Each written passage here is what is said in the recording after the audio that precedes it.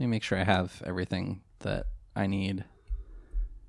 I have the time is. I've got the show notes. Hooray! I have my phone on silent. That's an important one.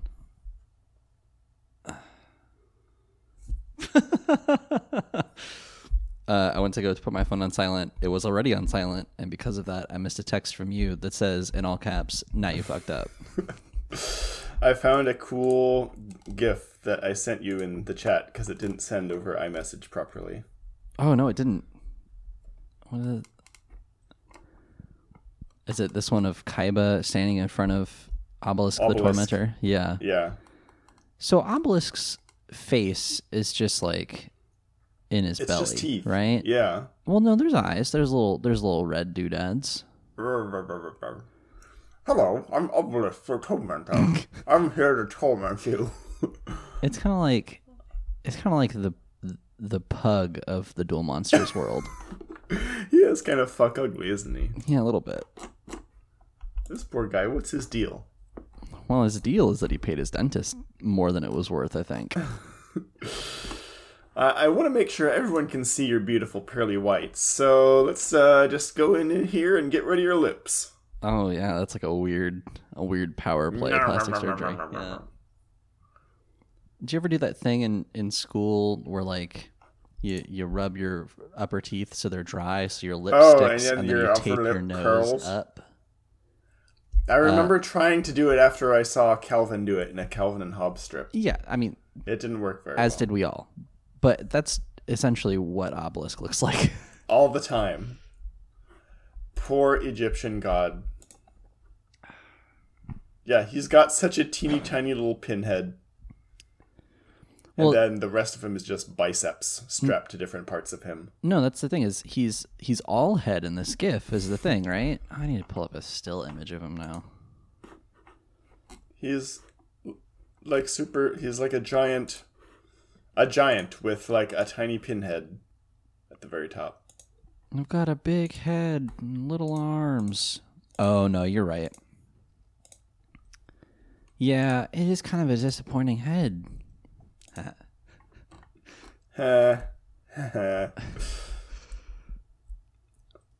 want to talk about him on the podcast instead? Yeah, we should make a podcast.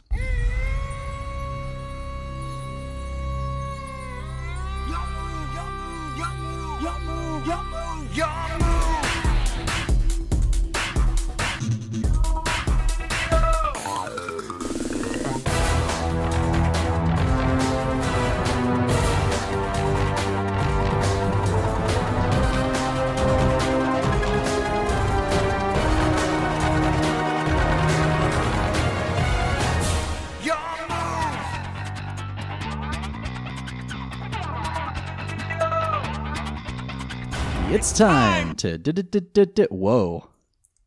See, Jimmy, this is what happens when we start talking before we're recording. It's time to podcast. Hello, everyone. Welcome to You Activated My Podcast, the weekly Yu-Gi-Oh! Recap podcast. I'm Tyler. And I'm Roman Mars. Welcome to You Activated My Podcast. Roman Mars here, guesting from 99% Invisible. It's a little podcast you may have heard of. Roman's here to talk about the design of Obelisk the Tormentor, one of the Egyptian god cards. Roman, you tell me that this has some roots in an ancient art form. Is that correct? Can you tell me more about that?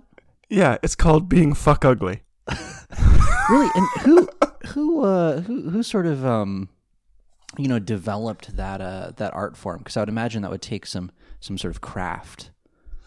It was designed by actually not the ancient Egyptians, but by a man in Gaul called Obelix. Ah, I see. Interesting. And Obelix was a sort of a popular figure. Oh yeah, he's a pretty well known figure. He has numerous even into the modern age, just a popular figure, especially in Europe. And come on, work with me, Tyler. You know who Obelix is, right? I got nothing. I'm so sorry. What? Oh, you mean from Asterix from and Asterix Obelix? Yeah, okay. Yeah, I was making a joke about Obelisk. I couldn't tell if that's the direction you were going. But who are you Jimmy. really? Hi, Jimmy. On this show, we talk about Yu-Gi-Oh! And its environs. This week, we're going to be talking about episode 4 of season 2, which is called Obelisk the Tormentor. Before we talk about that, though, Jimmy, you have two pieces of video game related news that I see you brought to the table here. Yeah. First off, you played Jump Force. How was that? Yes, I did play Jump Force. Well, I say I played Jump Force, but I played it for like maybe half an hour, waiting for some friends to show up for a game. But I was able to. Well, I spent like the first 10 minutes of that making my own OC, Do Not Steal, my own anime character to run around punching people. I didn't even know that was an option in the game. Oh yeah, it's like literally the first thing you do is make your own anime character to help save the anime worlds. That's pretty good. And the real world. Nice. And even my OC is named, what is his name? Oh yeah, Cherry Bomb. He's a guy with like a real shitty beard and bright like purple reddish hair who is dressed entirely in just his pajamas, who got woken out of bed and had to save the world. Like, just like that. Nice. Anyway, I played Jump Force, and I did have Yugi on my team, and it was pretty fun. I'm not usually that sort of, like, fighting game player. Mm-hmm. Just the kind where you have to, like, get all the combos exactly right and know all the different buttons, but in Jump Force, as far as I could tell, all the combos are basically the same character to character. They just have different moves. Oh, sure. Kind of like Smash Brothers. Yeah, I was going to say, it's kind of like Smash Brothers in that way, where the button combinations are very similar, but the effect is different. Yeah. And Yugi's effect is he's running around with a dual disc and summoning cards to help him in battle. Mostly Dark Magician, who naturally kind of appears just like in front of him or behind him to like use magic on your opponent. And then you can switch it, like there's like a little menu you can go into to switch mid-battle to draw different cards. Swords of Revealing Light is one move where you just shoot the swords out at someone. There's another one where you bring out Dark Magician Girl, obviously for fan service. Yeah, naturally. And then his like ultimate move, once you do enough combos, is Slifer the Sky Dragon. Nice. But it's kind of ridiculous seeing Slifer the Sky Dragon come out as this like ultimate powerful move, and it's still just like a fighting game, so it deals like maybe a quarter of your opponent's life damage. Right. Yeah, it's like a cool finishing move, but like if you pull it out too early, it's kind of just a move. Yeah. And then Kaiba's finishing move is Obelisk the Tormentor, if I'm not mistaken. Is that right? I didn't get to play as Kaiba. Okay. My friend hadn't unlocked him yet, but I imagine he'd play very similar to Yugi. Okay. I mean, from the videos, it seems that way. But that's cool. This other piece of video game news, I think maybe I had sent to you because I vaguely remember this, but I don't remember the details. Do you want to talk about this one? I was hoping you could talk about it because you sent it to me, and I thought it was interesting enough to put in our podcast. Yeah, let me find the original article. So, one of the things that listeners may know about me is that I get really into watching like speedrun videos of video games. Okay, let's see. If I just Google Yu-Gi-Oh! Speedrun, maybe it'll come up. So apparently there is a pretty big speedrunning community for the Yu-Gi-Oh! Games. Specifically, like Forbidden Memories is a really popular one. And effectively, for people who don't know, like when I say speedrunning a video game, I just mean, beating it as fast as you can. Literally doing a run whose point is speed. Hence the name. Okay, let's see what we got here. So a thing that happened recently, the first one is Reddit, which means I don't know how reliable it is. Accurate. Yeah. So effectively what happened was there was a speedrunner, or is a speedrunner rather, who had a really good time for a really long, I almost said a really good time for a really long time, but for a long time, they were like one of the, considered one of the best Yu-Gi-Oh! Forbidden Memories speedrunners. And then it came out that they had actually been cheating, which is a weird thing to do for a Yu-Gi-Oh game, but also like kind of appropriate for a Yu-Gi-Oh game, I guess. Now I cannot find the original article that I sent to you, Jimmy. I'm trying to find it too, and I can't find it either. Do we both dream this? Is this a shared memory? So the one that I found is on Reddit, posted by user GFC_.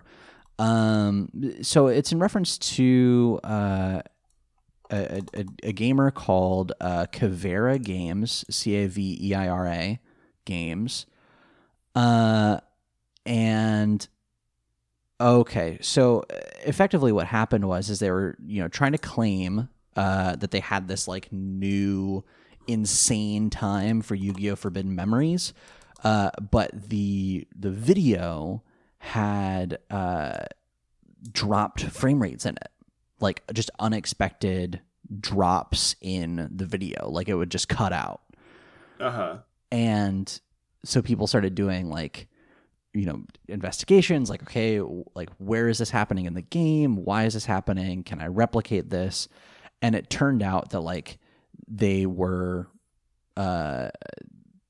just spoofing the game. They were completely cheating. And I apologize, I misremembered. So it was somebody who was basically a newbie to the speedrunning scene had all of a sudden skyrocketed to the top. And this was why, is they had like they had gone in and like actually like edited the video. Right, to, exactly. Like, drop some frames here and there to make it look like their recording software or whatever wasn't working right. And yeah, so this post from GFC says, in the video, which was removed from YouTube, there are multiple incredibly obvious signs that he is cheating using GameShark or similar program like Cheat Engine on the emulator he's using. One of the most obvious was when he wins the card Beast Fangs. When you win a card in Forbidden Memories, it shows the name of the card and the ID of the card, some number out of 722. When you won Beast Fangs, the ID of the card did not match Beast Fangs. This is not a glitch that happens in Forbidden Memories and has never happened to anyone. It is only possible to get that with that ID via cheating. So they like did some video editing trickery. Well, so they did trickery with the GameShark, and then it sounds like they did video editing trickery on top of it to make it less obvious. Two kinds of trickery. Right. To make it less obvious that the GameShark was in play. But I'm going to go ahead and I'm going to keep this open, and I'll post it in the show notes. I just thought it was interesting, like, that is a thing that people feel like they need to do is, cheat in speedruns, that, like, if you cheat in a game, like while you're playing, that's fine. Like, I love cheat codes in games. Like God mode in a video game is super fun because then you can just sort of mess around. If you cheat specifically for a speed run where it's a thing where like other people are working super hard to find exploits in the game to go faster, like really the only person you're actually cheating is yourself. Like I know that that's the common saying for cheating, but like in this case, it's more so because they're gonna find you. Like people take this stuff very seriously, and they're gonna figure out like, hey, wait a second, you're not doing this correctly. Yeah, these people are gonna go in frame by frame to see how you did this and realize that you're just screwing around. It's just stolen valor in video games. Right. Yeah, like yes, it will make your time look impressive, but it will not win you any friends. What an incredibly niche thing to fake. I know, and that's the thing that I was saying is it's kind of appropriate that it is Yu-Gi-Oh though, because that's the way that everybody tries to win in this show. So congratulations, Caveira Games, for becoming an actual Yu-Gi-Oh character in your attempt for greatness, I guess. Before we talk about the episode, I wanted to also bring up, I made fun of the hosts of the new Yu-Gi-Oh news show, that official Yu-Gi-Oh YouTube news show. I made fun of them, and I want to apologize for that, because I made fun because they weren't maybe necessarily the most enthusiastic about their jobs. And they actually ended up releasing an episode on the show where it comes up and they're like, we get asked all the time, what gives you the right to host a Yu-Gi-Oh news show? And they literally say these what words. Are your Yu-Gi-Oh credentials? Yeah, absolutely. And Sam folks, and Dan, if you're listening to this podcast, our credentials are Jack and Squat. So See my card. It says Nunya business. My card is just blank. It's that Doctor Who psychic paper. So the hosts, Sam and Dan, on the official Yu-Gi-Oh show were actually also voice actors on the show. They have actually pretty cool roles in Vrains. Sam plays, I think it's Sam. I can't get them straight. Sam plays the lead character's older brother, while Dan plays actually the main antagonist of Vrains, which is pretty cool. Oh. And then both of them were a few characters in, I guess I've been pronouncing the name of this series incorrectly, Arc 5? Not Arc V? I've been saying Arc V for a long time because there is no indication that this is a Roman numeral. But Arc 5, apparently, they were both several characters. So the V in Arc V stands for Vrains. Oh, God. I still hold to my guns that if it had gotten fans as opposed to people who worked on the show, that like it would be a more interesting news show, because it's kind of clear that they're just reading from a teleprompter. But I don't want to, these guys are doing the Lord's work as far as like being people who work on the show and do a news show. I have to respect that bit. So my apologies for making fun of them like a month ago or whenever that episode came out. But anyway, yeah. So if you haven't watched the Yu-Gi-Oh! News show, I would recommend actually going and watching it because, hey, it's made by people who work on the show. So that's kind of cool. Should we talk about this episode? Yeah, let's do it. All right. It's time to discuss the episode. So, Jimmy, okay, so this episode is called Obelisk the Tormentor because it's about our good friend Abi. And it has a really good translated title. I was waiting for you to talk about this translated title. This is great. So the original translated title from Japanese is "This city will become Battle City." It was Domino City the whole time that becomes Battle City. Right. Maybe the real Battle City was the friends we made along the way. Battle City was inside you all along. This city will become Battle City sounds like a Springsteen album. Sounds like a Springsteen novel. Yeah, he writes now. The official summary of this episode is: to face the future, Yugi must first look into the past. Yugi learns that he was once a powerful pharaoh who saved the world 5,000 years ago, and he must now save the world again. Meanwhile, Kaiba tests the hidden powers of Obelisk against the fury of Blue Eye's ultimate dragon with the revolutionary hologram technology of a new invention, the Dual Disk. Kind of just gives it all away there, huh? There's really no mystery left in these. I guess it is a summary and not like a episode teaser. Yeah, it's not the hype for this this episode. It's not trying to pull you in here. Right, yeah. The episode starts with basically where we left off last episode, where it's a Yami Yugi. I can say Yami now, right? Yeah. We'll talk about it later. So it's Yami Big Yugi and it's Big Yugi and Taya, and they're going to the Domino Museum Ancient Egypt History Extravaganza exhibit. It's got a weird name that I don't remember, but anyway, you know what I'm talking about. And my favorite bit, I'm going to call it now, is when they step into the museum and Taya says, "Are you sure you want to go through with this?" And Big Yugi says, "I have no choice, Taya. It is my destiny." But they're not like, they've like just entered into the museum, and it's like, it's your destiny to do what? Take this audio tour of... Yeah, they're not even like in the museum yet. They're like in the entrance hall. "It's my destiny. 2 tickets, please." Yeah, it's so like self-serious, and so he's so sure that he's going to find something related to his mysterious past here, because of course any exhibit about ancient Egypt has to talk about him, even though he doesn't know who he is. Of course. So I don't know. I like that he's this serious about entering a museum, and I think we should all take museums that seriously. I was just laughing, imagining them like going through the little science gift shop area that all museums have. Mm-hmm. He's like, "This is my destiny," and he's like just buying some random dinosaur shit and like a Bill Nye the Science Guy DVD. No, this is like, "Are you sure you want to go through with this?" I can imagine. I think we talked about this 2-3 days ago over text, but like all the things in the modern world that Big Yugi is unfamiliar with, but like wants to play it cool, so he doesn't bring it up. I could imagine Big Yugi getting stuck at the turnstile to get into the museum, just like, which way does it go? This mechanism blocks my path. It's time to duel. And then he just jumps it. Yeah, for someone who's never seen like Cars before, he sure takes modern life really chill. Really well, yeah. So I'm just picturing him just like constantly freaking out in his mind the whole time, but he like has to play it cool in front of these like 13-year-old kids. Who he wants to impress for some reason. Yeah. He's like, "This mechanical chariot.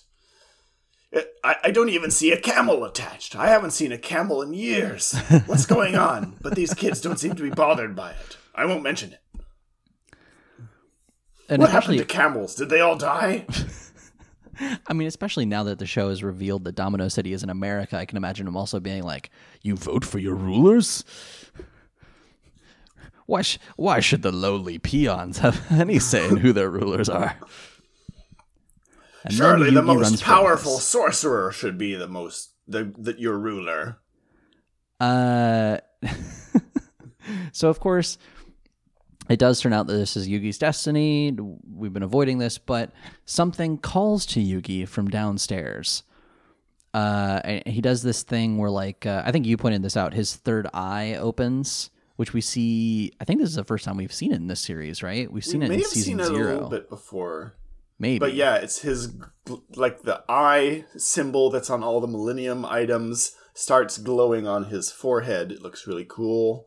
And he's just like standing in front of like this fenced off doorway that just leads down to some stairs. It's like to the storage area of the museum or whatever. Yeah, and you know, he has this feeling that there's something down there that's calling out to him. So they go down, and we get the shot of them going downstairs is really weird because the act of them going downstairs takes nothing. That's like a couple of frames, right? And then we get a full 3-second shot of their shoes, and we see that Taya is wearing like red pumps, red platform shoes. We saw her shoes in the last episode when she was dancing. They don't seem that comfortable. Johnny Steps. But then this is the longest shot that we get of Yugi's shoes as well, and they're bad. They're bad. What are those? They're really bad, Jimmy. They're like... I don't even know how to describe them. I wrote down if Waluigi was a biker, but I don't even know how to describe them. So they're drawn in the same way that like I used to draw shoes when I was 6 and just didn't know what shapes were, like what shapes shoes made. They're just pointy little inclines. Yeah, they're almost like almond shapes. Yeah. But just completely two-dimensional. There's barely even any shading on them because they're just black. And they're just these weird sort of bulbous feet that end in a very sharp point. And then on them are 2 buckles that look like the belt buckles, like the choker that Yugi wears. Yeah, they look like big riveted belts. Yeah. You know, the kind with the big holes in them. So instead of... They're not laces. They're not Velcro. They are giant belts. They're like how a kid would draw pilgrim shoes for Thanksgiving. Yeah, that's exactly what it is. So Yugi's weird pilgrim shoes, we actually get to see them twice in this episode, and it makes no sense why they are lingering that long on these shots because they are not impressive. They're not good shoes, folks. So it's anyway.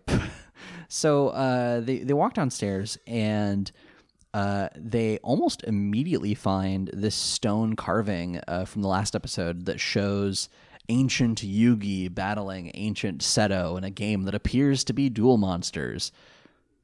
It's not even like behind a glass, like a pane of glass or anything. It's just kind of hanging there on the wall. Yeah, and it's literally the first thing that they see after coming down the stairs, which, like, I guess means that it was moved since the last episode. Like, it's downstairs now. But it's also like, oh, hey, if anybody wanted to steal this, let's just make it real easy. Put it right by the exit. Yeah.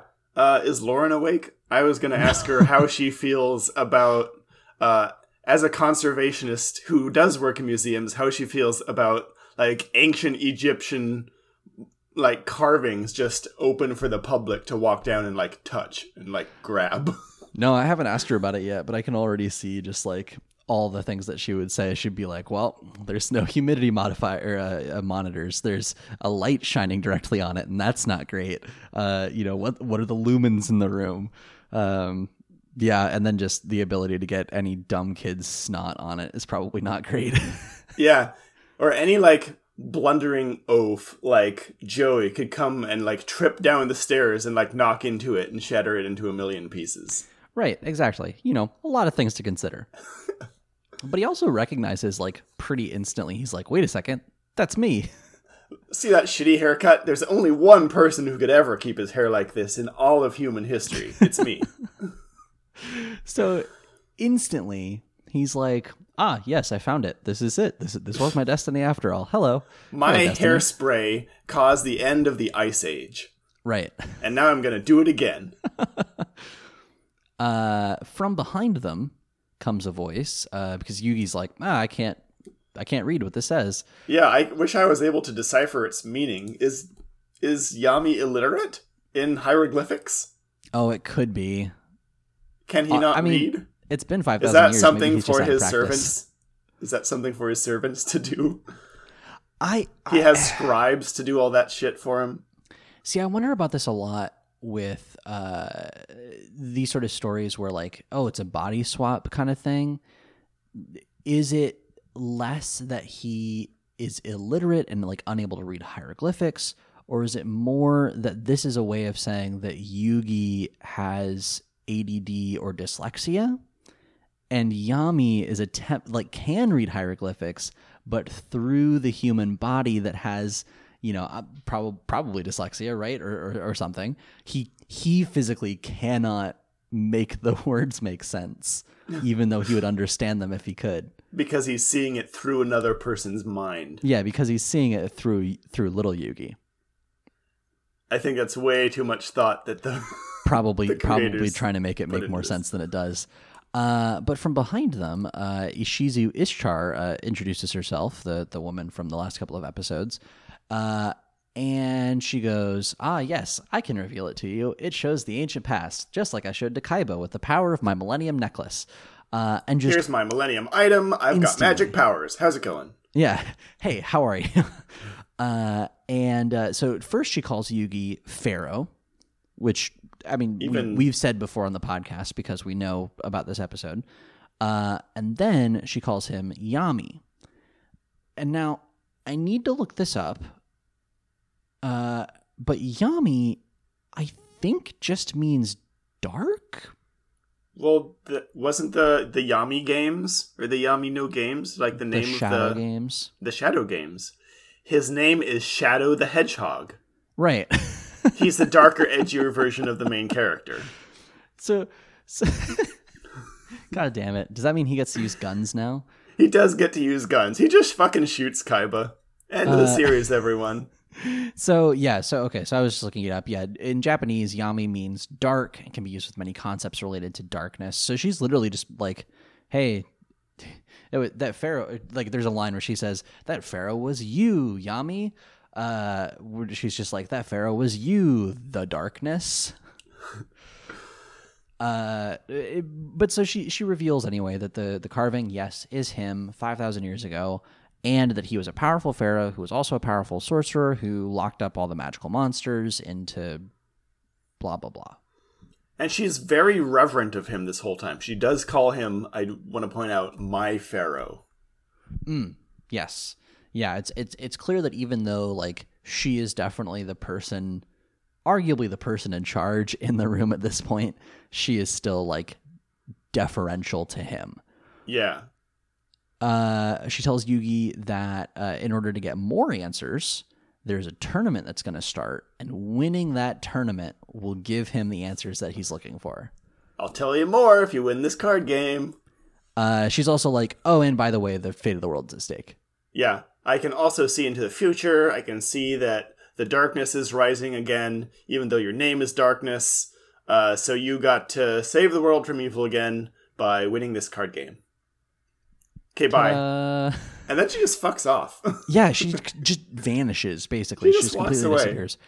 And we cut to easily the best scene in season 2 so far. Oh, for sure. I do want to point out, neither Yugi nor Taya really acknowledges that Yugi now has like this filthy rich devoted psychic servant cultist who like venerates him. Like, is that weird? It is. I mean, like so far in the show, they haven't really wanted for much. You know, like money hasn't really been an issue aside from like, you know, Serenity's operation, where that was a plot amount of money, not like an actual amount of money. They haven't really needed like, oh, this would have been helpful if we had some sort of a psychic servant. But yeah, they don't really bring up the fact that like they're ostensibly just on a date still, and like it turns out, oh, one of them is a ruler of nations. Yeah, and then some like random woman older than both of them comes by and just starts worshipping the ground that Yugi walks on. Yeah, this woman who like has her own plane. I feel like Taya that's the most interesting thing about her. She has psychic powers and is able to just like summon Kaiba at will. Right.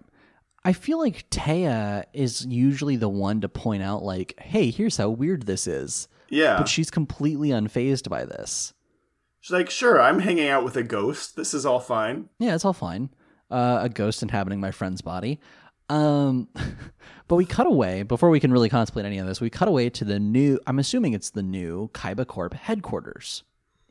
Because it's a Kaiba Corp building we haven't seen before. It's a cool, like, sort of yellow, angular thing.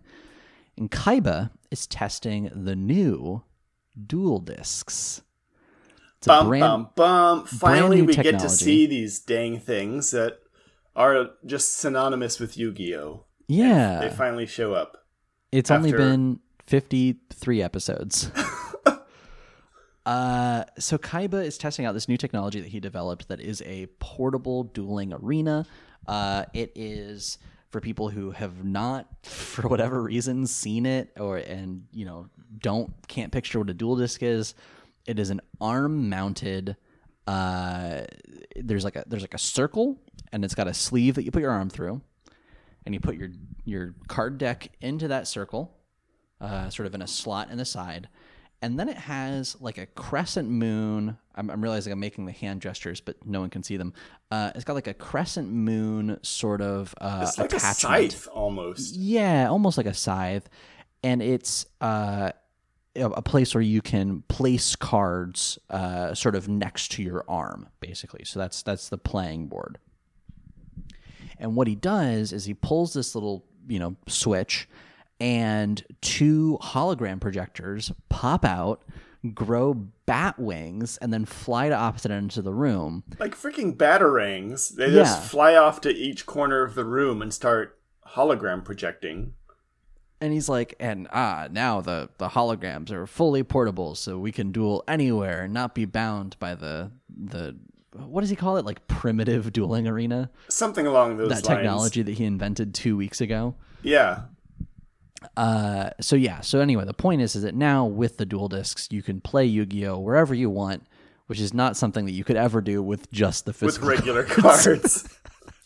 The other thing that they're doing is he's in this like testing lab, And a giant metal room the size of like a warehouse. Did it give you like X-Men Danger Room vibes? Yeah, it's like a holodeck type thing. Right. Or like like sci-fi anime room. I wrote a note. It's just like you might find an Evangelion being built in here, or like Mewtwo trapped in stasis, that kind of room. And like up along one wall, there's like a reinforced like control NASA style room, like a mission control. Yeah, it's like with a bunch of like lab guys in there and Mokuba, and they're like behind 6 inches of safety glass and all these sort of security precautions, because one of the first things they say is like, all right, all the safeties have been turned off, all the safety protocols are disabled. And they talk for a while about how this means that the monsters can inflict actual physical harm. Tyler, did Kaiba just invent hard-like particle weapons by accident so he can play a card game? Oh, I don't think it was an accident. But yes, it was fully so that he could play a card game. I mean, Kaiba's the kind of person who looks at an innocent children's card game and goes, but you know what would be even better? If this card could actually kill you. What if I summon a monster with a scythe and then that scythe cut through my neck? Right. I think somebody accidentally told Kaiba the phrase, if you die in the game, you die in real life. And he was like, oh. That does make sense. Interesting. Yes. An interesting concept. I will think about this. I agree. This should be applied to all games. Incidentally, don't play Parcheesi with Kaiba. Don't play Sorry. So, they're talking about this, and like the safeties have been lifted. Since this takes place in America now, and in the 90s, do you think in this world the like invasion of Afghanistan was done by soldiers wielding dual discs? Oh God. We've talked about this before, but in the grimdark future of Yu-Gi-Oh, there is only war. The distant future, the year 2000. Yeah, I mean, in Vrains or whatever, they're like cyber hacking each other with these monsters. Right. It's only a matter of time before people are just like straight up murdering each other and causing havoc and mayhem with duel monsters. I mean, that would explain how Kaiba makes all this money despite never seeming to actually sell any of his inventions. He's just got a shit ton of military contracts. Kaiba is the Tony Stark of this world. That's why he has a giant tower with his name on it. Although, okay, I was really saddened by this image until I pictured like a squad of American soldiers like running into combat with just another squad of beaver warriors. Karibo. Right. The general is like speaking into the microphone. All units, it's time to duel. It's the invasion of Normandy, but everyone has like blue eyes, white dragons. Oh my God. Well, no one would have blue eyes, white dragons. Come on, let's not get crazy. Red eyes, black dragon, maybe. Only Winston Churchill has all the blue eyes, white dragons. So this is getting away from us. No. It gets worse because Kaiba, the other thing that he explains while they're doing this is that he has a satellite surveillance system set up specifically for Battle City.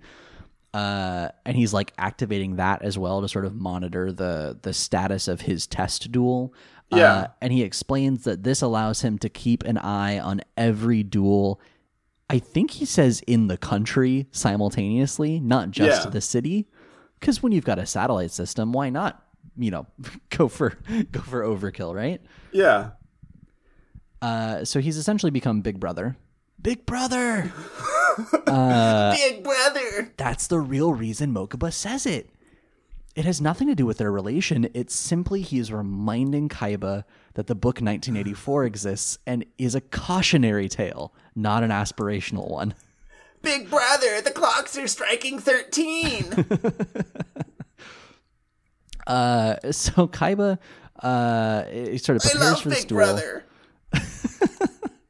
Kaiba prepares for this duel and he faces off against a dual robot capital D, capital R, dual robot. Yeah, with its skill level set to max. Right. This robot just kind of springs down from the ceiling. It looks like the autopilot robot from Wall-E. Yes, thank you. That's exactly what it looks like. I couldn't place what it kind of resembled. It looks almost like a floating baseball diamond. Yeah, because it has this it's like a wheel with an eye in the middle, red of course. HAL 9000. Naturally. But with all these like spokes coming out, and then the top is like this tiara where it places cards. Yes. It's the tiara of dueling. The crown of cards. The diadem of dueling. There we go. There it is. In the control room, Mokuba is like going over some charts and stuff, and this other scientist who's in there, this like bearded dude, is like, probability of injury is 90%. Mokuba goes, never tell me the odds. Yeah. Not really, but he is like, hey, don't like fuck around. Like, that's my big brother in there. He's the best duelist in the world. He's gonna be fine. He says like, keep your calculations to yourself. And he starts like scientist. He starts like going off on this dude, and he's like, I'm literally just doing my job. This is the one thing that you pay me to say, and I've just said it, and now you're mad at me.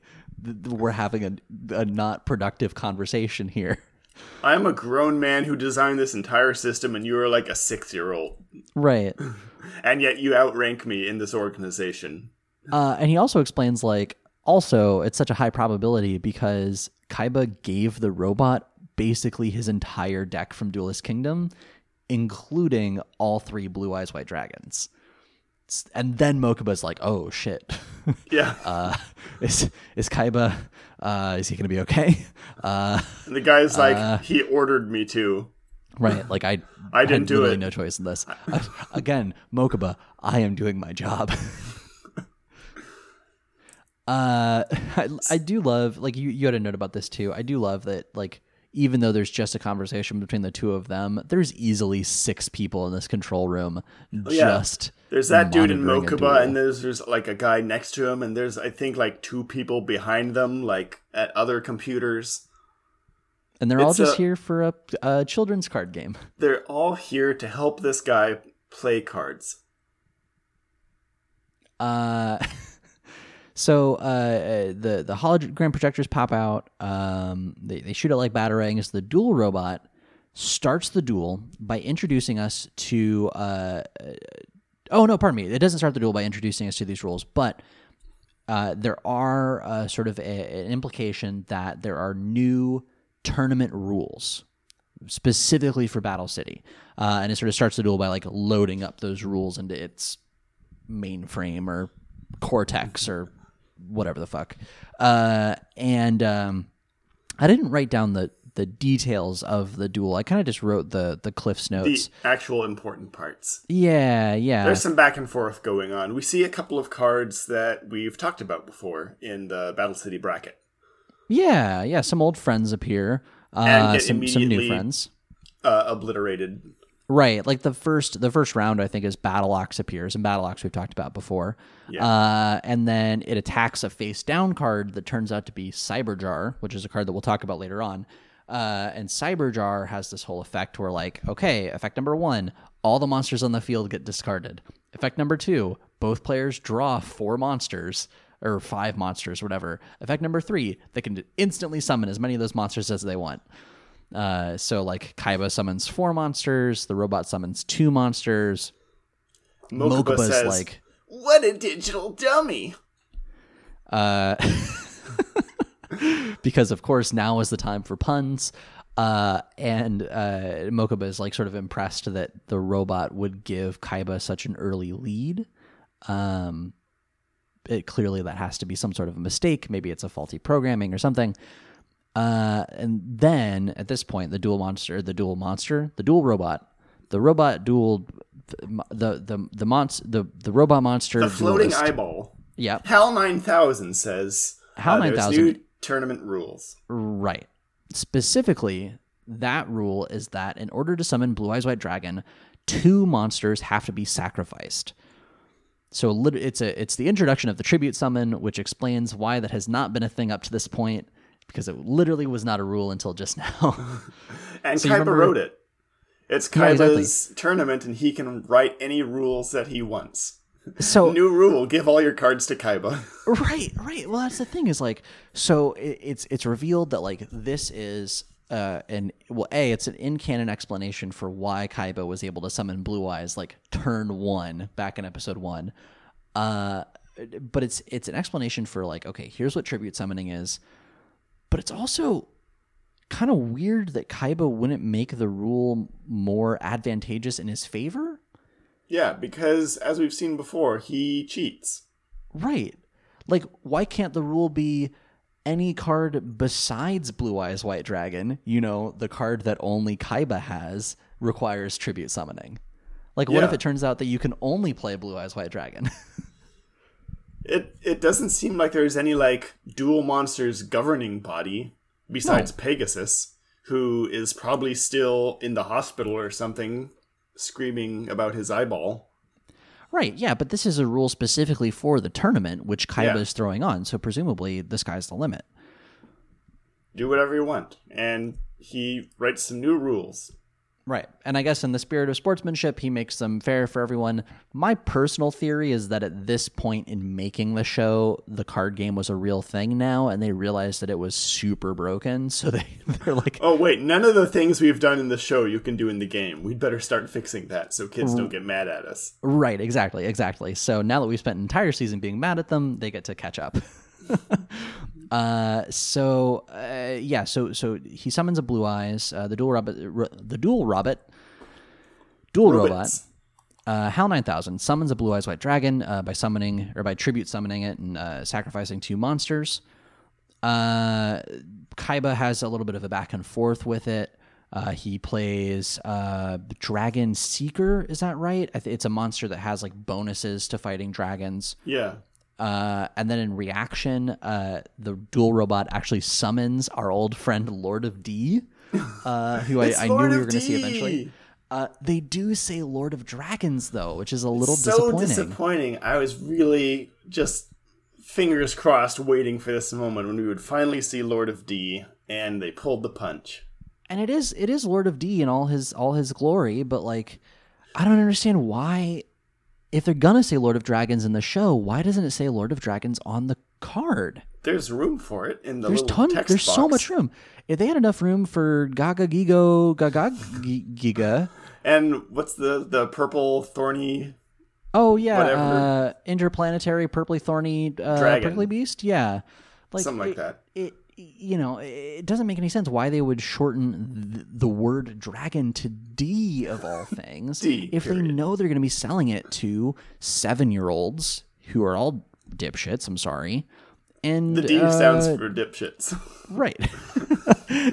and people like you and me who can't help but giggle every time they hear the word Lord of D. Think you've proved my point. So, Lord of D makes an appearance. He gets summoned. So does I want to say it's the Dragon Flute. I didn't write this one down. Yeah, it's literally magic flute. It's the item that Tommy Oliver gets in Power Rangers to summon the Dragon Zord. Lord of D gets this flute and he goes... Doo, doo, doo, doo. And I guess it allows the robot to summon 2 dragon cards from its hand instantly. Like as many dragons as you want. And so the robot's like, and I summon the remaining 2 Blue Eyes White Dragons. So on like turn 3, all 3 Blue Eyes White Dragons are out on the field. Kaiba's freaking out because apparently that's a strategy he hadn't even thought of. He has never fought a Blue Eyes White Dragon before. I guess that's true. Yeah, they've always been on his side. Yeah, this is his first time going up against one, unless he does this sort of thing for fun. Right, which, I mean... I'm sure he does. It would probably be a smart idea, right, to figure out how to beat your own strategy in order to make your strategy better, but lo and behold, here it is, all 3 Blue Eyes White Dragons, and on that same turn, it plays Polymerization, so they fuse to become Blue Eyes Ultimate Dragon. Surprise, dun, dun, motherfucker. Dun. Blue Eyes, motherfucker.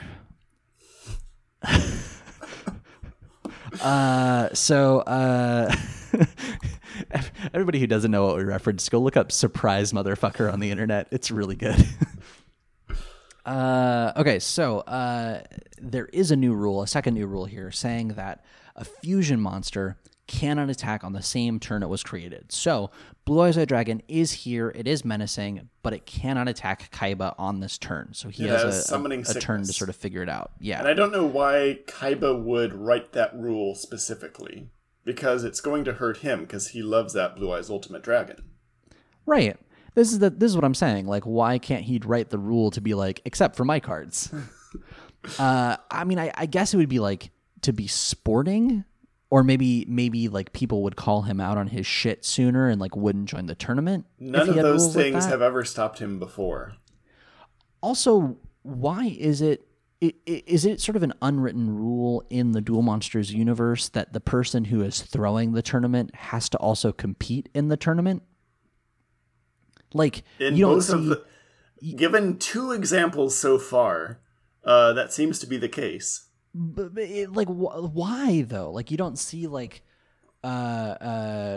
Sakura-san, playing in a Super Smash Bros. Tournament, like, right? You don't see. Yeah, you can't just host a tournament. You have to play in it. Right, exactly. Like, why can't you just be like, you can only host tournaments if you're the best, right? And then you can never have a tournament again, apparently. So does that mean that this is one of the only tournaments that happens like in the world? Are there just no other tournaments because nobody else is that caliber to compete in a big thing? All right, Bandit Keith, you beat me. I hope you're good at event planning. This convention is yours now. That's the unspoken skill of the duelist, is event planning and staff coordination. So the people in the control room are freaking out because Blue Eyes White Dragon is there. They're like, hey, or Blue Eyes Ultimate Dragon rather. They're like, hey, remember the safeties are turned off, so like if that attack hits Kaiba, it will do, quote, serious injury to him. Yeah.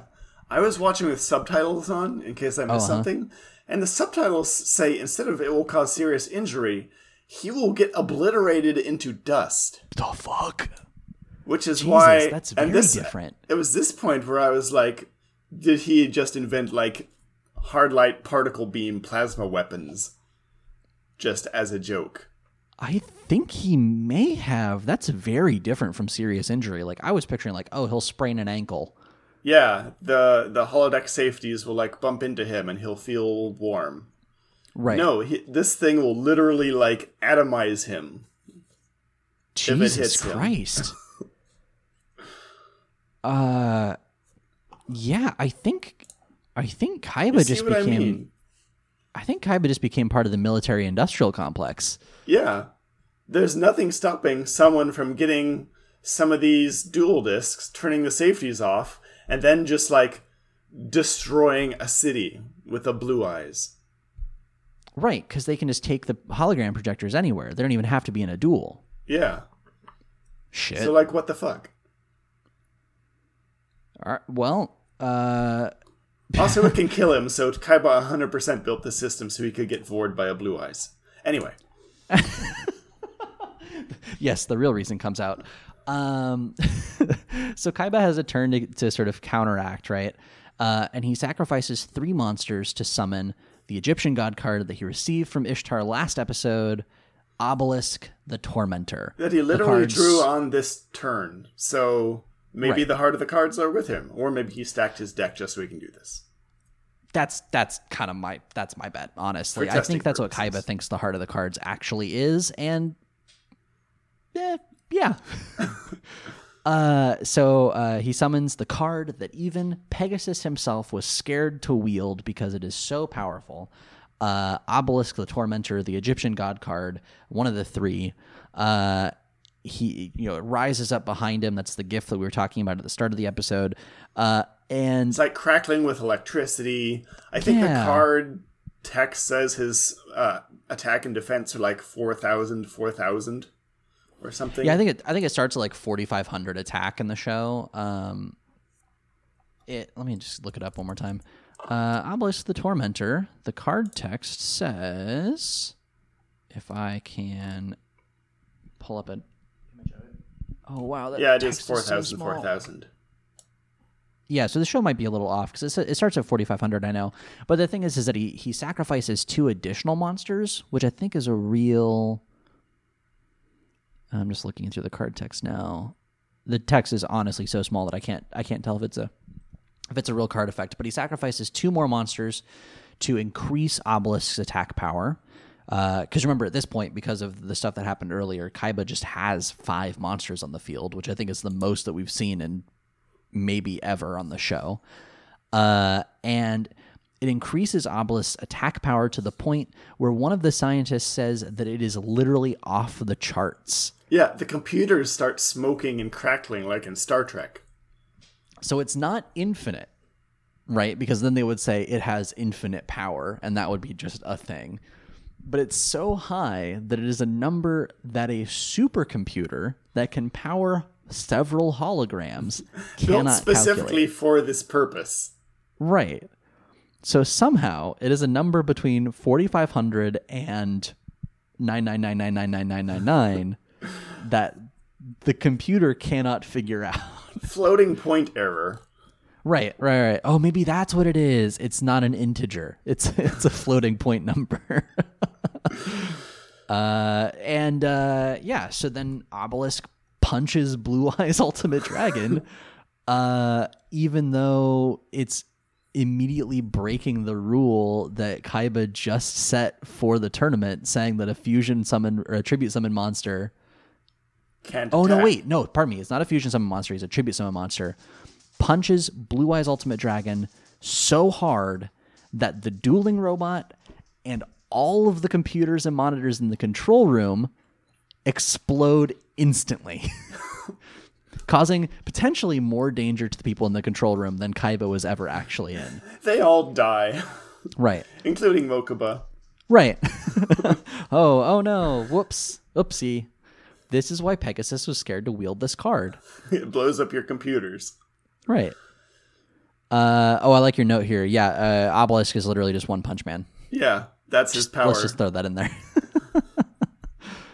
So it's. I think this is when we're talking about like the safeties being turned off. This is the part where Obelisk the Tormentor deals like actual physical damage to things, right? But it's interesting here because it's not like, oh, he leaves an Obelisk the Tormentor fist-sized crater in the robot. It damages its electrical systems. Yeah. So is it a hard light system, or is it just like a phase shift manipulation? I don't know. It's a power overload. Technobabble. Yeah, it's like a power overload, it's a basically. poltergeist. Which, I mean, if that's the case, it makes you wonder, how strong are the batteries in the dual disc? Yeah. Duracell. It just keeps going and going and going. Right. Duracell! It keeps going and going and going! Damn it, Mokuba. Taya and Yami, we cut back to them. They're walking through the city. Yami is now determined to enter this tournament now that he knows that it's like tied to his destiny. Fate. Yeah, whatever you want to call it. His deal. Gotta do it. There's another weird, like, lingering shot of their shoes, not doing anything, not walking, not dancing, not whatever, just standing there. Yeah. And it's like, in Jaws, how they purposely shot as little of the shark as possible to sort of kind of keep that mystique, that mysterious sort of suspense, but also just to not show how shitty the shark actually looked. They're doing the inverse. Yeah, it's the opposite. Is like, let's show as much of the worst animation that we have on Yugi's god-awful shoes. Right. And, like, it's fine. Hey, I'm not trying to shame anybody for not being able to draw feet. Feet are just weird. And it could be that you've drawn the shoes perfectly. Maybe that's exactly what they would look like in the real world. The problem is that they still look bad. And why would you show just a lingering still shot of this? While I'm contemplating their shoes, Yami hears ominous laughter off in the distance as he's sort of explaining to Taya, like, hey, here's why I have to join the duel, my density, blah, blah, blah. he hears the same ominous laughter that we heard back in the episode with the barn fire, where it's the person that mind controlled Bandit Keith. I just found a Pinterest board so you can like do a casual cosplay of Yami Yugi. Oh, what? Send that to me. I am all about that. Here you go, my friend. Give me that sweet black tank top. You got it, friend. It's got all kinds of like. Let's see, what's it say? Because that is maybe the best thing about this episode is like this is the casual outfit for both Yugi and Taya. I click on the link and Pinterest goes, this link seems suspicious. But yeah, it's a black tank top. It's purple leggings. There are several like cuffs of various sizes and shapes and buckles.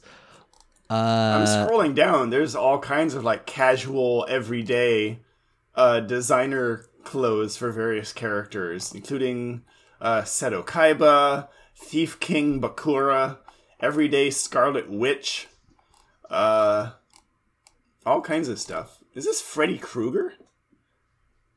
Just super and some super casual like Undertale cosplay, in case you want to look like Sans from Undertale. Right. My favorite so far is Gaara from Naruto.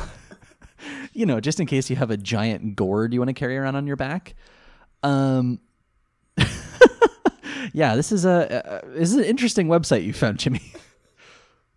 If you could casually dress as one cartoon character for the rest of your life, but it could only be that one cartoon character, which would it be? God, any cartoon character? Yeah, I know immediately what mine would be. I want to say like Captain Falcon. Ooh, okay. You dress just like a cool Captain leather Falcon for the rest of your jacket, life. have a nice scarf. I'm into it. You'd have like a motorcycle helmet or something. What would yours be? Mine would be any of the ducks from the Mighty Ducks cartoon. Oh man, that is because a blast from the past. They can pull off a varsity jacket, which I don't think that I can personally, but maybe if I had theirs, I could. I think they wear jeans, which is basically what I wear anyway. And they all have weird laser swords, so that would be cool. It's just casual clothes to like imitate their look. You wouldn't actually get a laser sword. Oh, I see. Okay, then yeah, then a varsity jacket and jeans, I think, and maybe a face mask, maybe a hockey mask, just in case. So you'd look like a murderer. Moving on. So as Taya and Yami are sort of contemplating the tournament, they hear a familiar voice from behind them, and it is My Valentine. To which Yugi says, "Look, it's my Valentine." Ba-dum-bum. Finally, that joke lands. Finally, somebody makes the joke. Mai sort of comes up to them and says to Taya, "You're looking snazzy, Taya. Is this a date?" And Taya goes, "We're just friends, Mai." But also, we as the audience know that in the original version of this episode, yeah, it was. Wink, wink. Wink, wink, nudge, nudge. Also, Mai friggin' puts Taya in, like, a headlock and is, like casually leaning on her because she, like, chokes for a couple seconds afterward. She all but does the, like, school bully, like, noogie scene. Yeah. Like, she does everything except call Taya, like, champ or sport. Sport kid. Tyler, I got the best screenshot from this scene. I'll send it to you, and I'll put it up on Instagram. Okay. But it's just the face of someone you would expect to be saying, "Is this a date?" Oh my god. Yeah, it's that thing that they do in animes where, like, the eyes get really big, but then the irises and pupils get really small, which I don't really know. Like, I'm not sure what that's supposed to convey, because that's not a thing that happens in real life. It's kind of like an That's the sound that comes with this picture. That's the sound your eyeballs make. Right. Yami and Mai start talking about, like, who's throwing this mysterious tournament. Well, a lot of us got invites. And we've all been apparently summoned here to this, like, Pokemon Go raid battle in the middle of this city here. Because right, exactly. There's like a crap ton of people just standing around looking at their phones. Mai nails it, though. Mai has the best line here. She's like, I don't know who it is, but it's someone with a ton of cash and an obnoxious attitude. My guess it's Kaiba. Right. Which, like, okay, A, good deduction. B, nailed it. And then she says, this is beginning to look a lot like Duelist Kingdom all over again. Or maybe Yugi says that, I forget. But we see a bunch of duelists from Duelist Kingdom. We see Weevil Underwood, Mako Tsunami, Rex Raptor. We also see a new duelist that Mai points out named Esperoba. Jimmy, are you familiar with Esperoba? No. Okay, Esperoba, I'm not going to spoil it. Maybe one of my favorite like sequences of episodes in like all of Yu-Gi-Oh so far, at least from what I've seen. Oh, I'll look forward to it. For like a dumb reason, for a not good reason. But anyway, so I do want to point out like, we like it's panning over the crowd and we get a shot just like a couple of frames of Mako Tsunami with like a speared fish in each hand just like going at him. Oh yeah, Mako came prepared is the thing. And Pepper's going to eat his food, which may show up on the mic, but that's fine. This will just become a mukbang podcast. So yeah, Mako came prepared. The reason I wanted to point out Esperoba is Mai specifically calls them out as being like, you know, I've heard rumors that, you know, they fight duels with psychic power, which was Mai's whole thing, if you remember, that she pretended to be a psychic. But she's saying like, oh, this guy's the real deal. That guy is actually psychic. I was just messing around with you guys. Right. So they're waiting around for a bit, and then Kaiba appears on all of the Jumbotrons in the city center. Like, all the TVs turn on. Yeah, it's like Times Square in New York just got hacked, like Watch Dogs 2 style. Yeah, like, is that what Domino City is trying to be now? Is it supposed to be like a New York City-esque thing, or is it like a Tokyo-esque thing? It doesn't look nearly as big as either of those cities, but it does have a nice downtown area. Yeah, like this is the most that we've seen, I think, of the city, where we see this sort of downtown shot with all the screens turning on. Is it just a plot-sized city, maybe? Yeah. Like the city is ever as big as it needs to be? From what we can see of it, you and I will get this reference. It looks like a Walnut Creek-sized city to me. Yes. Thank you. for everybody quickly Googling Walnut Creek. For anyone who's not from Central California. There was a show that took place in Walnut Creek that was made recently, and I'm trying to remember what it was. Really? Yeah, it was like a Netflix show. It'll come to me. But anyway, so Kaiba appears on the screen. There was a show, it's called The Good Doctor, where they mentioned my hometown Livermore in an episode, and like they obviously didn't go there, but they had like a reasonable facsimile of my high school, which was kind of weird to look at. That's neat. Yeah. I mean, of course, and now you live in Portland, so like every third show essentially uses. Yeah, and I work in film, so there's like all kinds of shows like in Portland. Right. And it's in The Flash.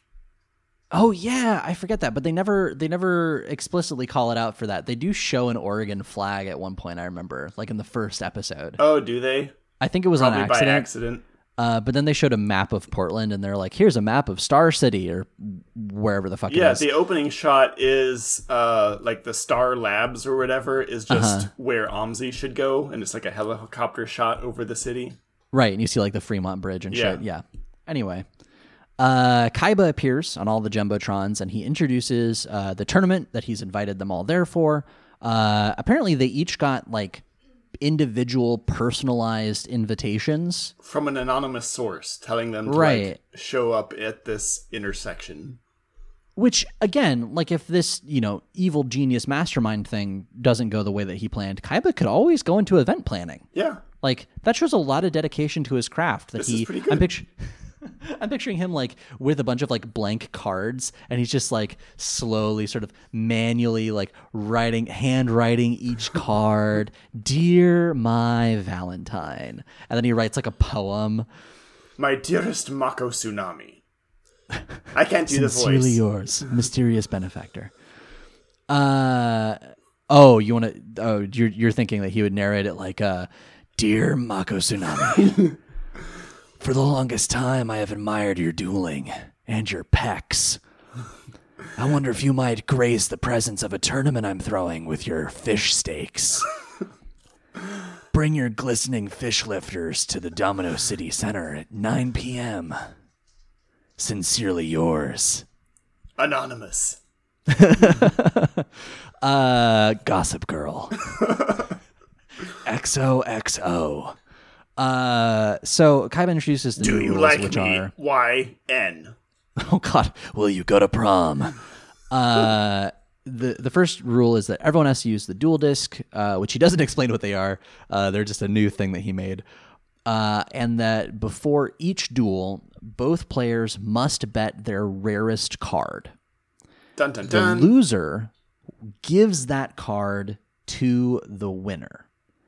And he sort of brags about like how, this will quickly build for some spicy meatballs, but some exciting duels, because that means that the players who progress will Mamma mia, that's a spicy meatball, big brother.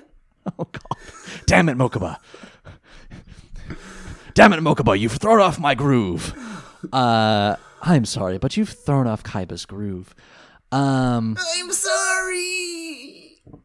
He sort of explains that like this will make for some exciting duels because the people who keep winning will get like more and more rare cards. Yeah. This is all a ploy, of course. We'll remember to lure the rare hunters to the tournament, which works apparently. Yeah, get them all in one place. You can get their cards. Right. So suddenly Kaiba also appears in real life, hanging from a helicopter. Yeah, this friggin' drama queen. Just like everyone turns around at the sound of this helicopter coming down in city center. And he is just like friggin' like one arm grabbing the helicopter, the rest of him just like hanging out the window on the skids. Yeah, the skids of the helicopter, the landy part. It's for the most pointless part of this whole presentation because he shouts down from the helicopter, "Hey everybody, the tournament starts in 1 week. Don't forget to sign up." Yeah, everyone remember to register. Pokemon Go to the polls. And it's okay, what, like, this is clearly different from the video that was just playing. Yeah, it's all the giant jumbotrons all around the building switch to like a live shot. Who's filming this? There's probably just some guy on a rooftop. It's Pepper. Pepper is there. It's whoever Pepper's barking at. Come here, bud. All right, Pepper's going to join us. Hello. Do you want to say something about the show? What do you think about Kaiba? Pepper, who's a good boy? He has no opinion on Kaiba. He's neutral on Kaiba. So yeah, but he's like shouting down. Yugi replies for some reason. Yeah, he yells back, "You're on, Kaiba!" Like over the sound of the helicopter from like 6 stories down. He is just like shouting up at Kaiba. "You're on, Kaiba." It's like he's not going to hear him. It's like he's at a concert or something, right? And he's like cheering at the Jared Leto, we love you. Like, whoa. Jared Leto doesn't care. He can't hear you. So the tournament starts in 1 week, so get ready. Cool. All right.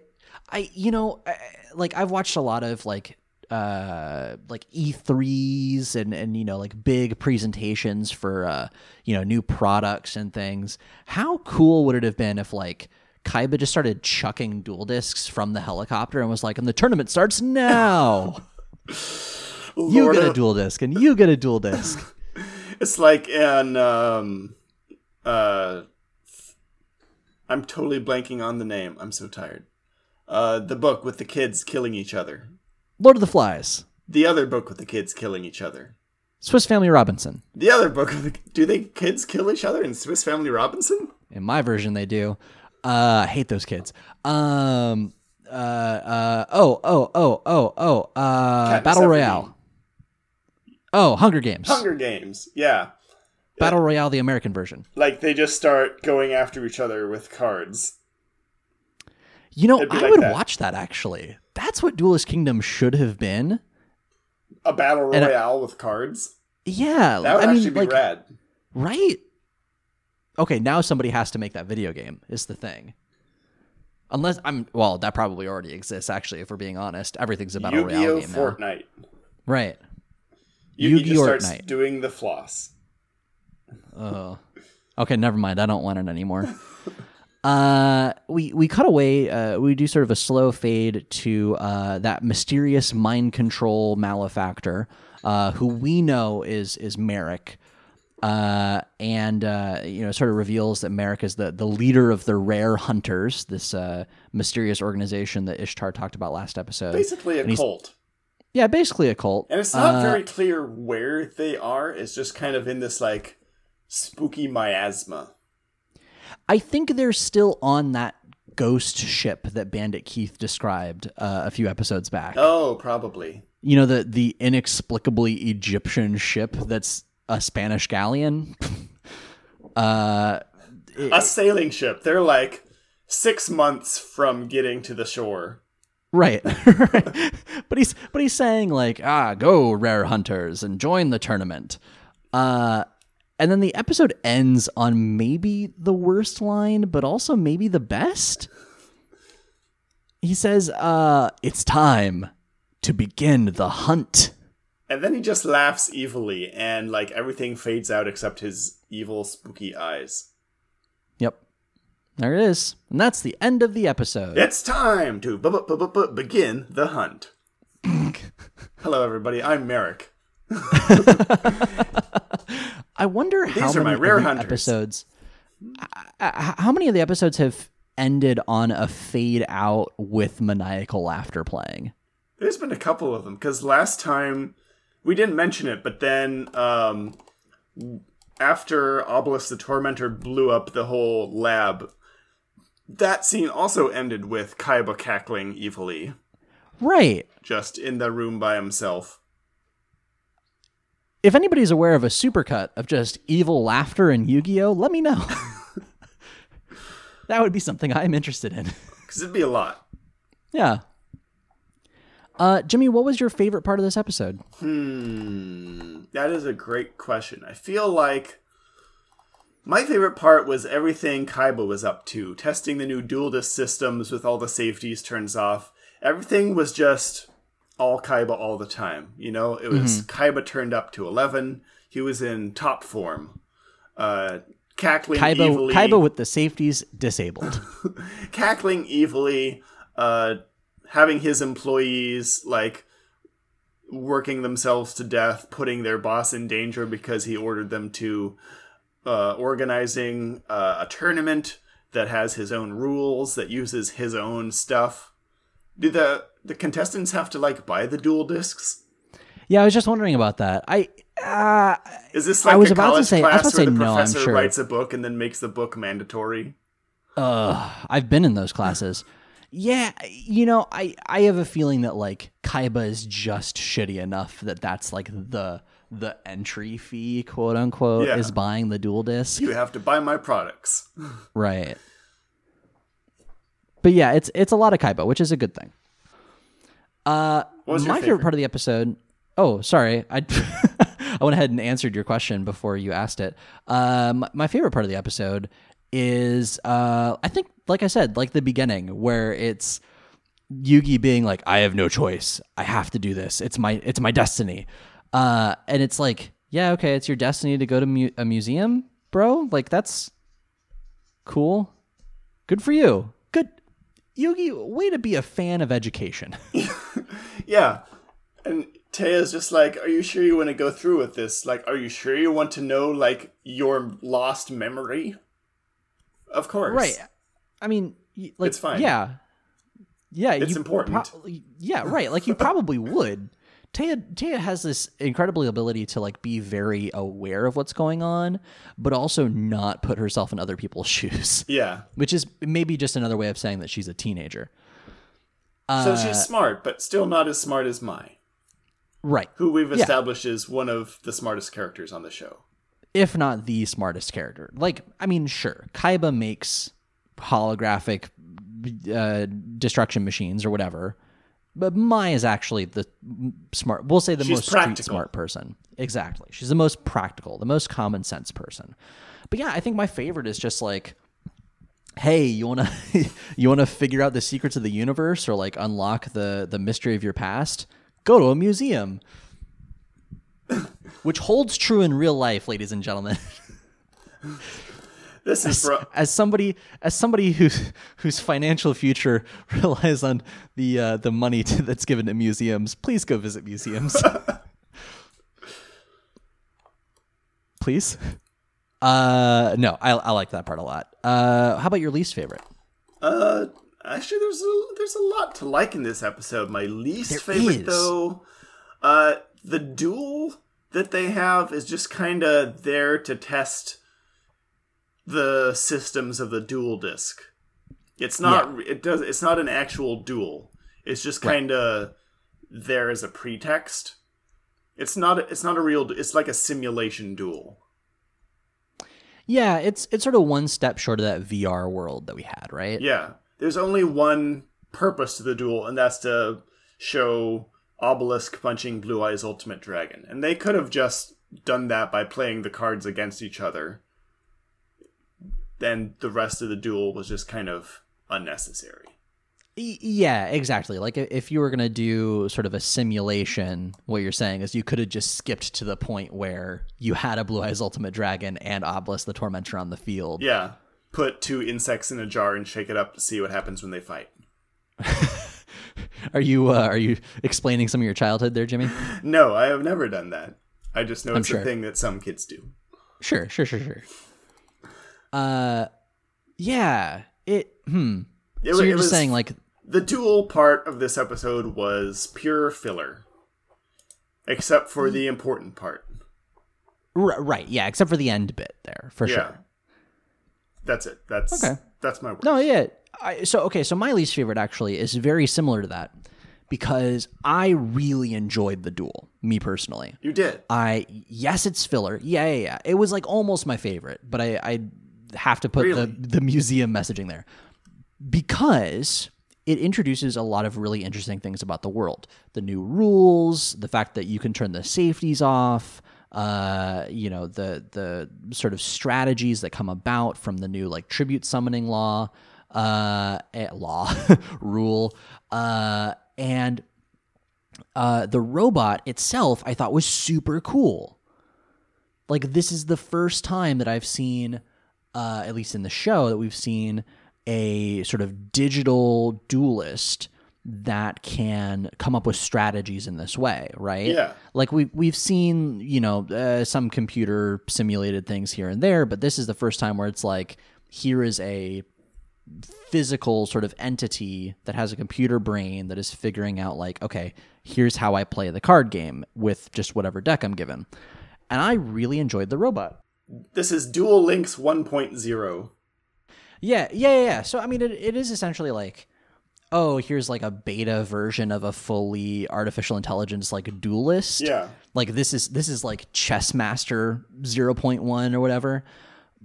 But, and here's my least favorite part, it is such a shame that it gets destroyed at the end of this duel. Yeah, what a fucking waste. Like, how cool would it have been for Kaiba to be like, yes, and in order, like, before you can face me, you have to face off against my dueling robot with its settings set to max. It's analyzed all possible strategies, and it's been, like, neural networked programmed to see it's been following all your duels, it's seen every move you make, and it's built the perfect program to destroy you. Right, exactly, and, like, that's what the satellite system is being used for, and, like, that's why it's analyzing everything. But no, now it's just been... Now it's trash because it got punched by Obelisk the Tormentor. Right. Like, what? Kaiba, come on, bud. I thought you were supposed to be the smart one. Don't Falcon punch all your stuff. Do you think Kaiba built the robot because he doesn't have any friends to duel against?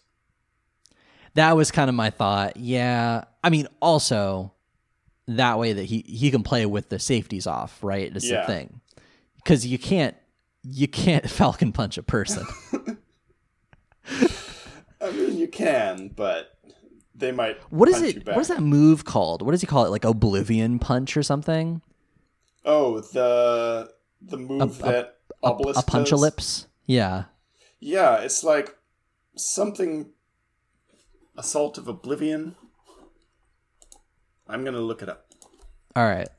Yeah, I think that's probably the other reason for the robot is honestly, like, Kaiba just wanted to destroy something beautiful, and he was told by his PR department that if he killed a person, that would be bad. I don't think he came to that conclusion on his own. I think that was something that had to be told to him, but still, I'm glad either way. I just searched Obelisk the Tormentor punch, and apparently he does a lot of punching later in the series. Merrick gets punched. Obelisk the Tormentor's Falcon Punch. I get punched again by Obelisk. Obelisk the Tormentor is too strong. Yami gets punched. You know that saying where, like, if your only tool is hammers, every problem looks like a nail? Yeah. If your only tool is these fists... your only tool is Obelisk the Tormentor, every problem looks like something that can be obliterated. Right, exactly. Which is fair. I forget. I can't find what it's called. It's fine. Special move. Anyway, that's my worst. I miss the dual robot already. I want to see more of Lightning the dual punch. robot. Dual robot, please come back to us. R.I.P. Dual Robot. Taken before your time. Indeed. Speaking of things taken before their time, it's time for the monster bracket. Jimmy, as we do every week, we take... I don't. Hey, give me something better. All right. Every week, Jimmy, we take two monsters that appear in season 2 and we pit them against each other in the Battle City Beatdown official monster bracket. This week, do you mind if I read these? Please do. We have two very special monsters that are near and dear to my heart. First up, in this corner, it's tuned in, tuned out, logged on, and weirdly asking for ASL, it's Cyberjar. And in the other corner, this wizard granted me one wish, and suddenly I'm my own father, mother, son, daughter, grandfather, and cool aunt. It's the Time Wizard. I am my own grandpa. I am my own grandpa. Is this a real song? That's a real song, my friend. Oh, I've never heard of this, but all right. This week we have Cyberjar versus Time Wizard. Cyberjar is a level 3 effect monster with 900 attack and defense. Time Wizard is a level 2 effect monster with 500 attack and 400 defense. Jimmy, let's maybe start with Time Wizard because we saw Cyberjar in the episode. Sorry, I just pulled up the wiki on I'm My Own Grandpa. It's a novelty song written in 1947 about a man who, through an unlikely but legal combination of marriages, becomes stepfather to his own stepmother. Tacitly dropping the step modifiers, he becomes his own grandfather. Oh, that is... There's a whole, family tree, arc showing the exact sequence that you need to become your own grandpa. See, and I was referencing, it's a short story by, I'm going to get this wrong, but I want to say it's Heinlein, called All These Zombies. And it's a story in which a man goes to a bar and he's really sad, and the bartender says, "Why the long face?" The man's a horse. No, and the man says, "Well, have you heard of time travel?" The bartender says, "I'm familiar with the concept, yes." And the guy goes, "Well, it's real. You see, a while back, I met a woman who was my soulmate, and we fell in love, and we had a child together, and then suddenly she disappeared. And so I became obsessed and invented time travel to go back in time, except there was a mistake, and I went back in time too far. And there, in that life, I decided to settle down, and I met a person, and we settled down and had another child. And then I tried using time travel because I wasn't happy. Tried using time travel to go into the future a little bit so that I could meet the first soulmate. But instead, I went too far, and I went into the far future and decided that I should no longer. I no longer identified as a man, so I had a gender replacement or gender. I don't know the correct word for this, and I'm so sorry. Reassignment? There you go. Thank you. Had gender reassignment surgery and became a woman, and then went back in time again, but then went back in time too far and fell in love with a man. Anyway, so he's explaining this story, and then it turns out that all the characters in the book are the same person, and he is his own father, mother, daughter, son, ostensibly brother and sister. And then at the very end of the episode, it's revealed, or the very end of the book, it's revealed that he is also the bartender. It's just all him. It's all him. It's like one of my favorite gags in the webcomic Starslip, where they're fighting a ship that just has time-shifted duplicates of the same guy on it. And it's like, we can't attack the ship. And it's like, yeah, we can. It's just this guy on there. Huh, really? Light him up. Shoot. I wish Lauren was still... Lauren just left for school. I wish she was still here. Her mom used to live, or still lives, next to a family that is comprised of 3 men named Daryl. What? Yeah. How have I not heard about this before? There's Daryl, Big Daryl, and Little Daryl. And I think it's pretty sure my favorite Cartoon Network show, Daryl, and Daryl. And so here's the thing: so it's from my understanding, it's a father and 2 sons. Why would you do that? Why would you do that? My theory is that they are time shifted doubles of each other. It's just the same guy 3 times living with himself. Daryl is the time wizard. His own best friend. What does the time wizard look like? Because we've spent way too much time on this. We've talked about Time Wizard a lot, but he looks like a little clock man. Just a cute, like, Wizard of Oz style character. He looks like TikTok. Yeah, Wizard of Oz is a good one. It reminds me of, like, the clocks that you get for kids to sort of teach them about, like, what time is. Yeah. And how to read a clock. It reminds me a lot of that. It's like big, bold colors. It's got googly eyes. Yeah, it's like the stereotypical cartoon alarm clock, and then it's got, like, the hands of the clock are like its nose and like a mustache. It's got 2 eyes, and then it has a bunch of gears that has little elf feet and like cartoon gloves, and he's got a little staff that has his time Deedly Bopper on it that we've seen so many times. And he has a huge popped collar. Yeah, I was about to comment on that. Jimmy, I need you to do me a favor and look up a picture of Zira the Mant real quick. Do you remember Zira the Mant? I remember Zira the Mant. A little while back. Look up Zira the Mant. I can't help but think of Zira the Mant in the same cadence as Return of the Mac. Zira the Mant. Okay, I'm looking at Zira the Mant. Okay, what do you notice about Zira the Mant and Time Wizard? Oh, they both have huge purple capes. They have the exact same cape and giant popped collar. Did Time Wizard kill Zira the Mant? Do they shop at the same Capes R Us outlet? They're neighbors. Oh, I like that. There's just one cape store. It's at the mall. They pass each other. Hey man, how's it going? Time Wizard. The text for Time Wizard says, once per turn, you can toss a coin and call it. If you call it right, destroy all monsters your opponent controls. If you call it wrong, destroy as many monsters you control as possible, and if you do, take damage equal to half the total attack those monsters had while face up on the field. Which, as we've seen before, is not at all how it works in the anime, which is it can do whatever it wants. Right. Yeah, basically, nailed it. I'm still rolling my eyes at Thousand Dragon. How about Cyberjar? What does Cyberjar look like? Cyberjar looks like if the Death Star had a face. Yeah. Yeah, if the Death Star had like a Cyclops eye. Yeah, where the giant dish is on the front. What if it had like a dome that was like an eyeball and then like a big toothy grin underneath it? Oh, that is what that is. Yeah. And then weirdly on the side, just like a Phillips head screw. Yeah.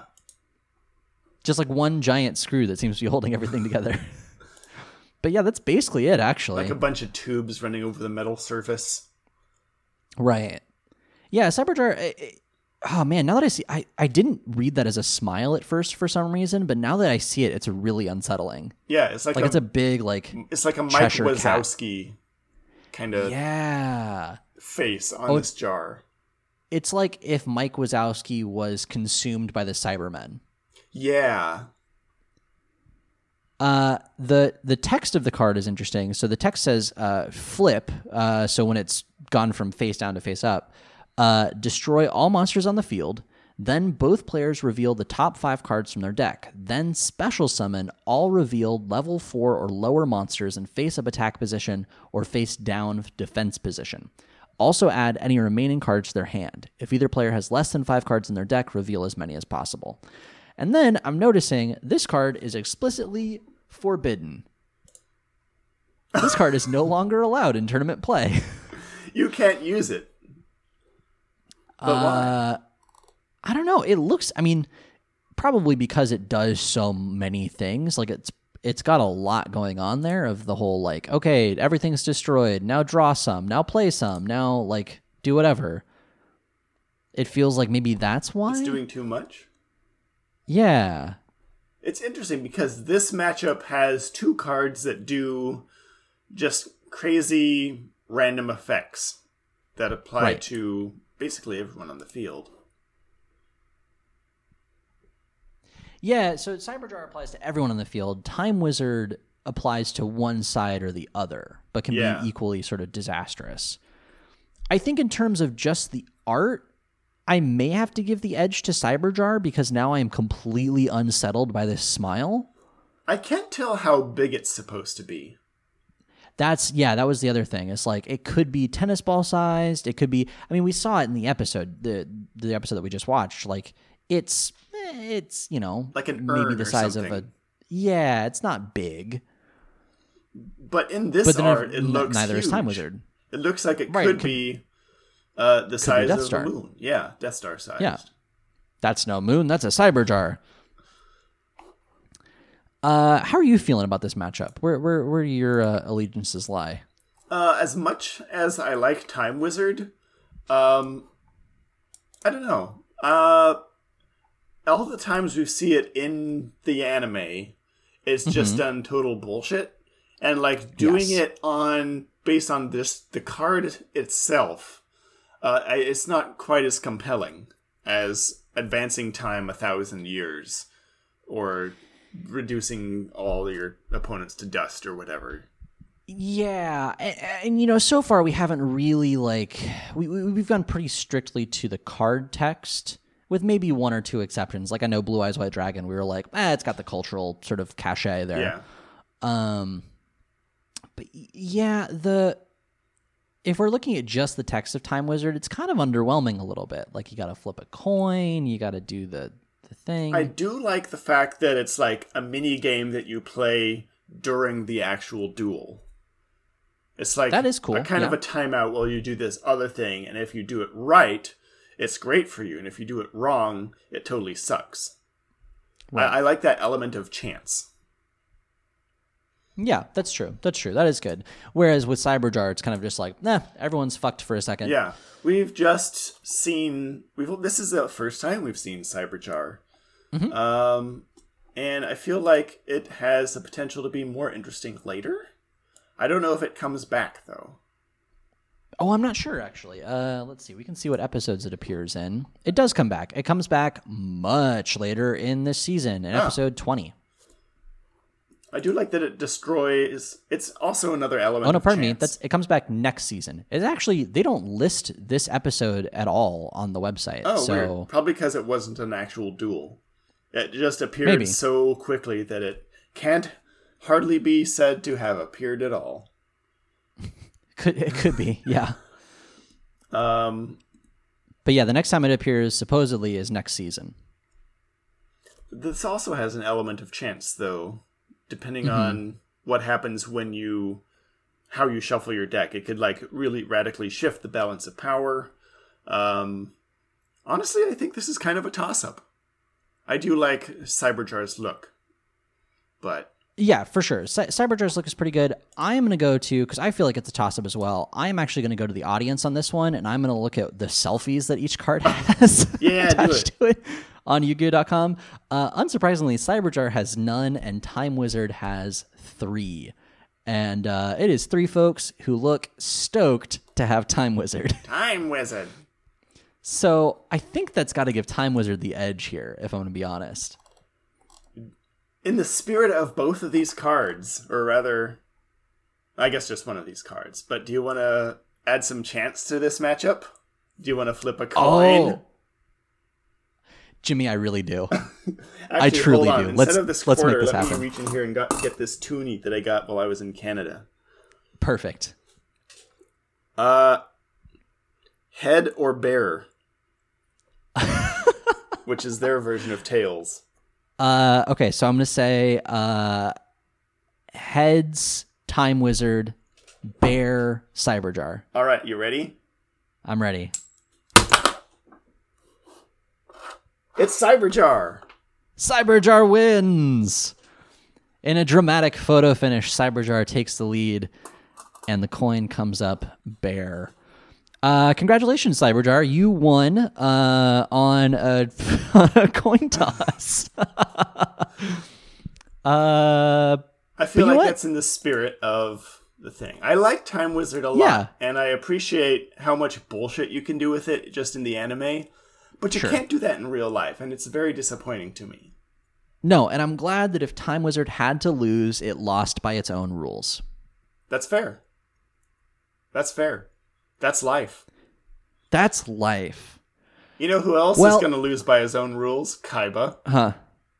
Well, okay. Yeah. I mean, yeah. Well, yeah. Right. Like these are Chekhov's smoking rules, but we could talk about that next time. Yeah.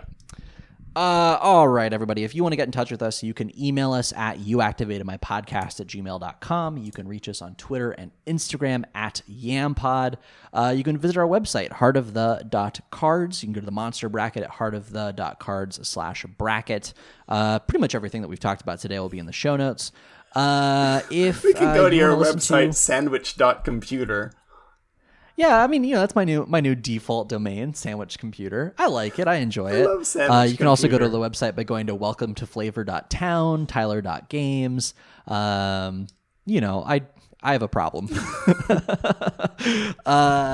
Jimmy, your podcast, Dungeons Against Humanity, wrapped up season 1. Yep. Last week? 2 weeks ago now? A couple weeks ago now. So if folks have not listened to that, please go listen to it. DungeonsAgainstHumanity.net, DAH Podcast on Twitter. The podcast. I feel like I'm forgetting something. Am I forgetting something? No, I don't have anything else going on. Hooray! Hooray!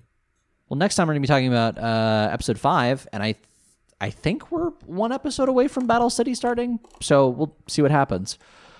Until next time... You're sure you want to go through with this? I have no choice, Taya. It is my destiny. All right.